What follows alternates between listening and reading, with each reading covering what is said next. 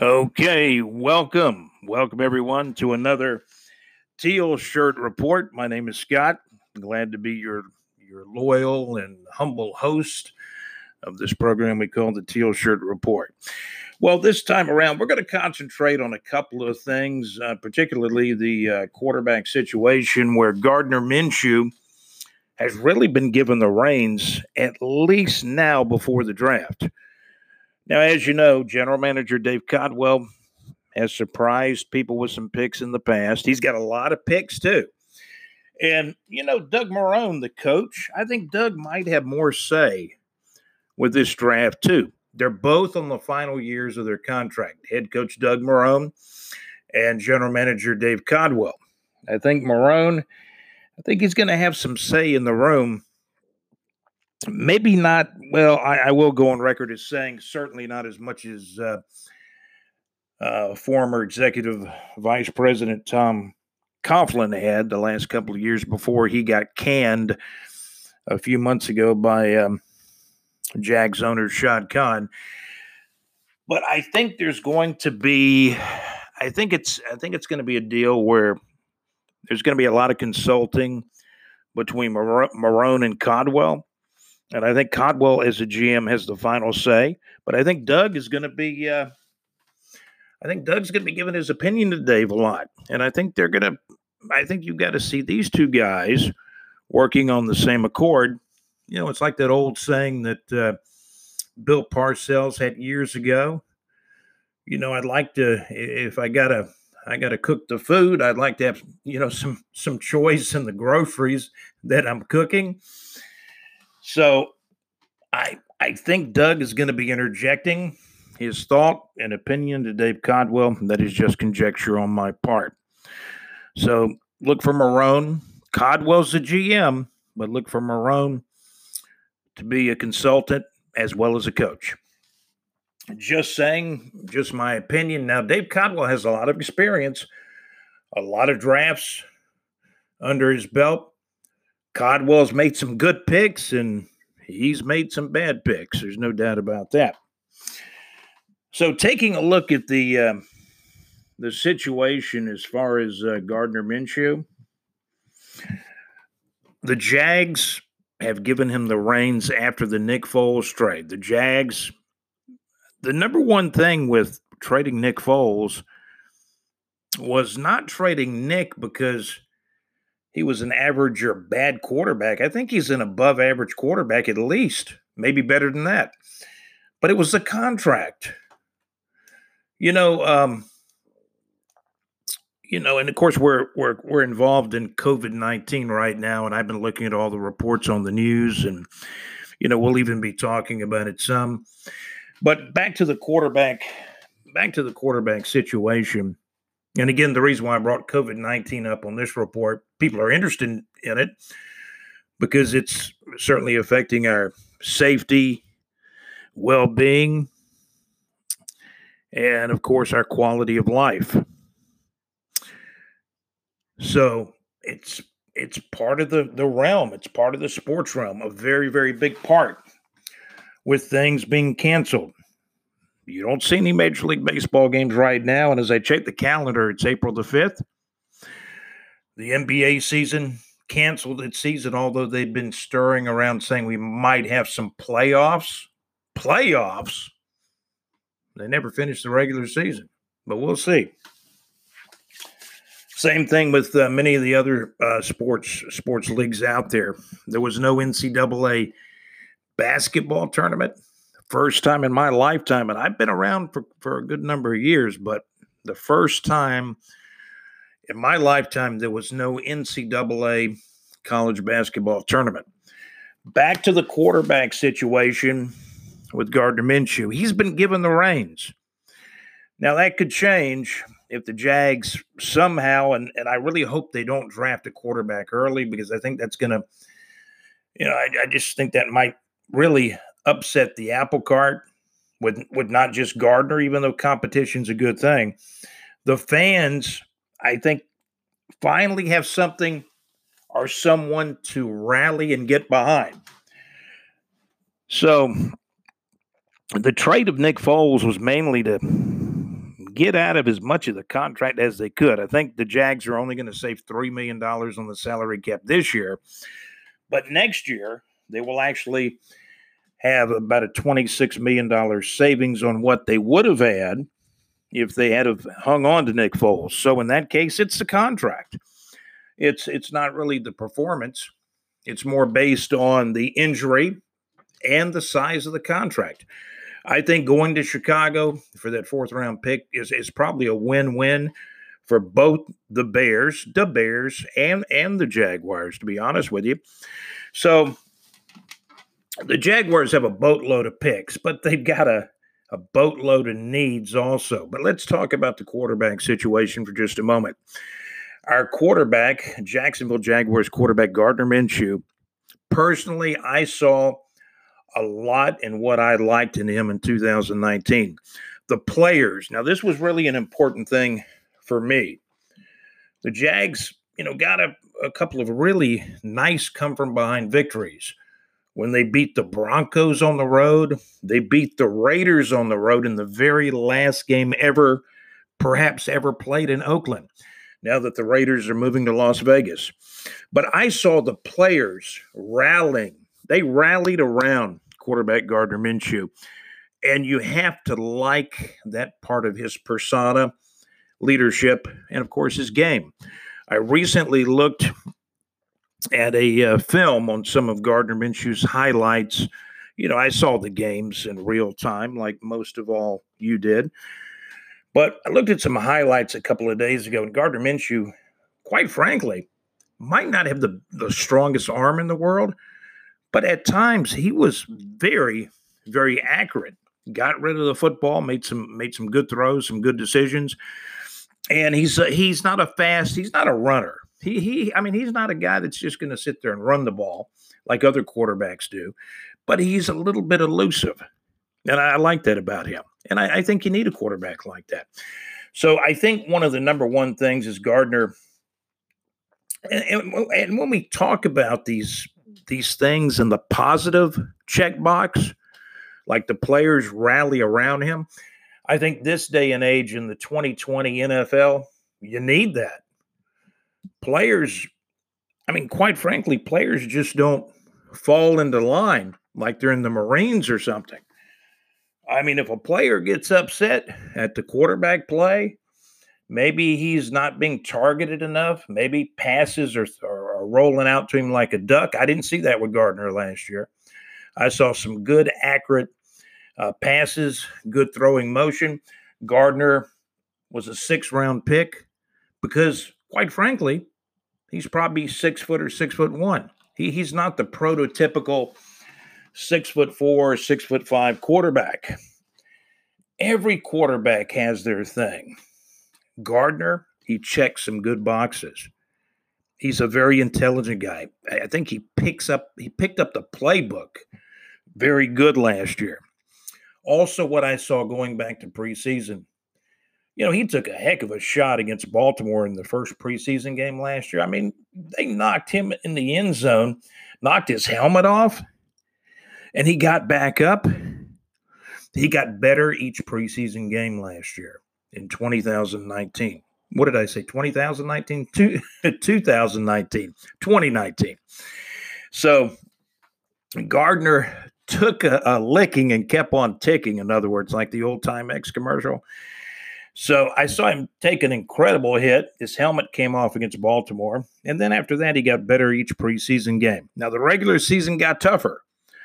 I saw not a touchdown pass, but a long reception in the Kansas City game. And I guess that would have been Gardner's first regular season game. He threw a long, one of his first passes he made in the regular season. This is a guy who had great stats. Gardner's stats were very comparable and in some respects even slightly better than Kyler Murray with some of the statistical categories. Kyler Murray was picked by the Arizona Cardinals, and he was picked first overall. The Jaguars get Gardner Minshew in the 6th round, and they basically, have very similar stats. So Gardner, he checks a lot of good boxes. He really does. But he's not 6'4", he's not 6'5". What is Gardner? Maybe 6'1" at the most. So he's not a tall guy. He's accurate, not the strongest arm in the world, but that's why he went in the 6th round. I think if teams looked back on it and could foresee what Gardner would have done in his rookie year, I think he could have been as high as a 3rd round pick. The Jags got him in the 6th round. That means they're paying him 6th round money. The Jags, in my opinion, and I could be wrong, if I'm the Jags, unless somebody just falls to you that you love, I don't really see them drafting a quarterback, even with any of the 12 picks. They could maybe later in the draft. We'll see. But what's interesting is, you can sign a veteran guy out there. There's a lot of those guys floating around, and I don't think they're going to be that expensive. Some of the backups are expensive. Some are not so much. However, the Jaguars do have Josh Dobbs. I understand that Josh Dobbs and the Jags, some of the Jags receivers have already been working out. I think Josh Dobbs is working hard to get that backup, keep that backup job. So there you go. That's kind of the way the quarterback situation falls into play because, quite frankly, the Jags need defensive line, interior O-line, a number 1 wide receiver to complement DJ Chark and some of the other receivers the Jags have. So quarterback, I don't see the Jags drafting one unless there's a quarterback that just falls to them. A lot of people like Tua out of Alabama. I'll be honest with you, I like him too, but he's got to be healthy. Is he healthy? Is he 100%? And if he is, he's been injury prone. He's been beat up quite a bit. It's been well documented, the surgeries he's had. Heck, I think he had, 2 surgeries in the last, 4 or 5 months. So health would be my number 1 concern with Tua. Other than that, he may be the top quarterback on the board. If he was 100% healthy, he'd probably be the top quarterback on the board, even ahead of Joe Burrow. Joe Burrow will probably go number 1 to Cincinnati. So the quarterback situation, I think, is solvent right now. Now, I'm not saying down the road, 2021, and we're talking about not this year, but next year, I could see the Jags, depending on Minshew's season in 2020, I can see the Jags drafting a quarterback high in 2021, depending on how 2020 goes. Because I think Gardner is going to get the opportunity to show some improvement, and I can see improvement too, based on what I saw in the preseason with Gardner getting better each game, and he's a smart, intelligent guy. He's accurate, seems to pick up the offense very quickly and well, and he's elusive in the pocket, can move around a little bit, or maybe more than a little bit. And the fact that he can rally his teammates around him, I see that as a very big attribute at this point for Gardner Minshew. Now, he will be moving into his 2nd year. He's not a rookie anymore. 2020 will be year 2 for Gardner Minshew. So again, I mentioned the players rally around him is what I saw, especially in the come from behind wins. In the NFL, in the draft coming up, my feeling to Dave Caldwell is, General Manager Dave Caldwell, if I had to say anything to you, I'd say, man, get some weapons around him. Let's get a number 1 wide receiver. Let's get some interior O-line help. Even though the Jags have signed tight end Tyler Eifert, and health is going to be his big concern too. But, he's capable of being a good to elite tight end if he's 100% healthy. So, General Manager Dave Caldwell, we need some weapons around Gardner. Free agent tight end Tyler Eifert is a start. That's right. Free agent tight end Tyler Eifert is a start. The mustache one has some upside and honestly reminds me of a young Ken Stabler. That's my take on that. So there's not a lot of North Florida entertainment out there. The next thing coming up sports wise is the NFL draft, and I don't think there's going to be one pass thrown in the NFL draft. No tackles made. It's not really a sporting event, but it's a big event. The commissioner, due to the coronavirus, I don't see him getting any hugs from the players. No handshakes. A lot of the transmissions and communication will be through the internet, the cell phone, telephone, etc., for the NFL draft. But the thing about it is, the commissioner put his foot down. He put his foot down, and there's many reasons why he did. The draft will go on as scheduled, April the 23rd through April the 25th. The GMs are not really all happy about it because they cannot do their due diligence by bringing all the players in for the interviews and the look-see and that type of stuff.